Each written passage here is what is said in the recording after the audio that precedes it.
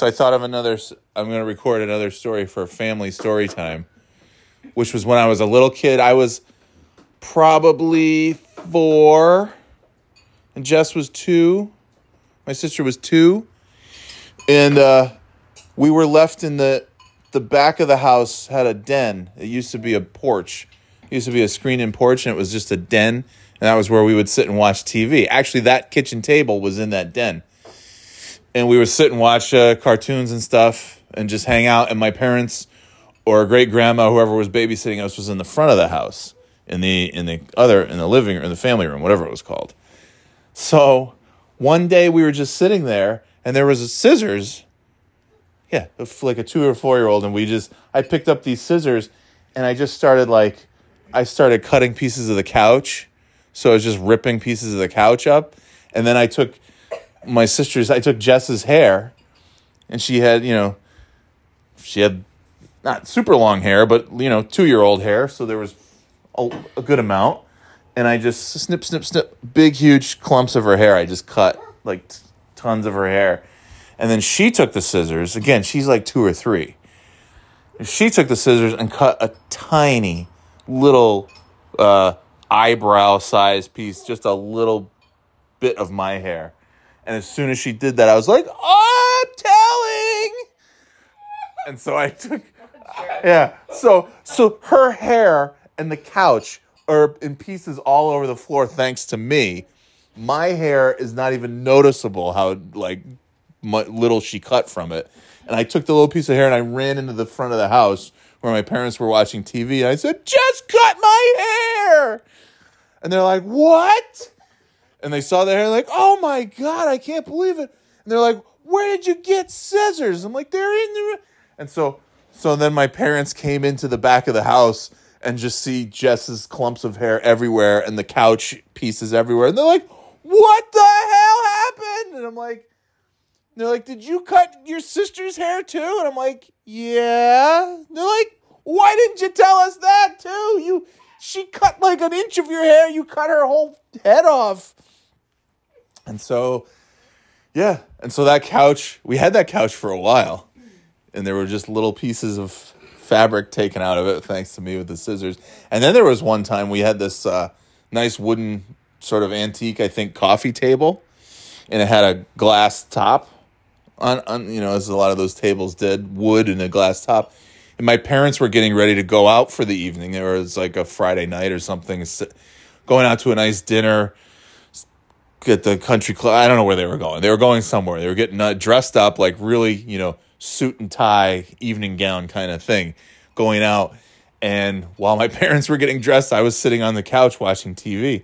And one of my dad's golf clubs, one of his big drivers, was just sitting there. So I picked up the golf club and I just started going whoosh, whoosh, on the glass coffee table. And there was just glass flying everywhere. And I'm like 3.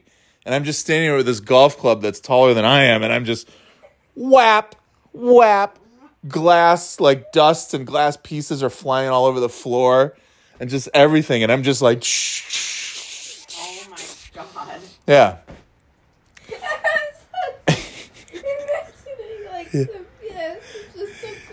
Yeah. Yeah. Right.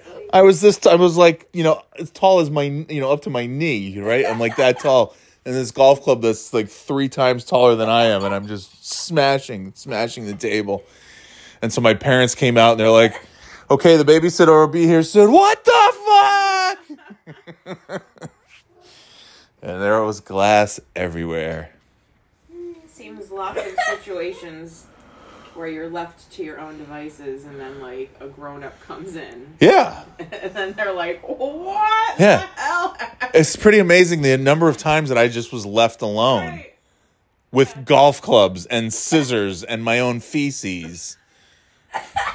And nobody learned from the first. I don't know the chronological order of those things, but clearly one came before the other two, and nobody learned from the first one. Hey, maybe this 3-year-old moron son of ours should not be left alone for any length of time, as most 3-year-olds should not be. Yeah. I smashed the shit out of that. And then, of course, same age. I was, 3 something, 4, 2, 3 or 4. I've told you about this one where we're sitting outside. It was 4th of July, and we're having barbecue cookout stuff and sparklers and bottle rockets. And, my aunts and uncles and grandparents were there and all that stuff. And, Uncle Pete was lighting bottle rockets out of the beer bottles and all that. And I got to hold the sparkler for the first time. Like, woo, that's pretty. Oh, wow. Be careful. Don't get it near your eyes. It's very hot. It's very dangerous, but hold it. You're 3. You can have a sparkler. So I'm holding a sparkler, and then it goes out. And then and I thought to myself, I wonder how hot it is. And so I took it, and I touched it to my mom's arm. She just had a short sleeve shirt on. So I just walked up to her with the sparkler that had just gone out, and I just went like that and touched it to her arm.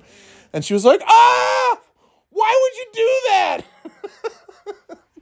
because I'm a fucking stupid 3-year-old kid.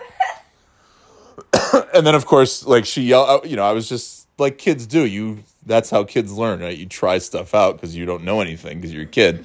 So I think I knew enough that I wasn't going to touch it to my own skin, but not enough to know just how hot it was. So I touched it to my mom's, and she screamed at me. And then I did the like little kid crying thing where I was like, that one, the fire whistle, the 5 o'clock fire whistle crying. Yeah. I guess that's all I want to tell yours. Maybe on another one, Mommy will tell hers. But those are some other ones that I thought of. Yeah, I smashed the glass table to pieces, chopped off all of my sister's hair and the couch, and then screamed bloody murder when she cut a tiny little sliver of my hair. Oh my God, I can't believe you did that, Mom, Dad! Look what you did! My hair, it's ruined! My beautiful hair! Meanwhile, Jess is like bald. Oh, man.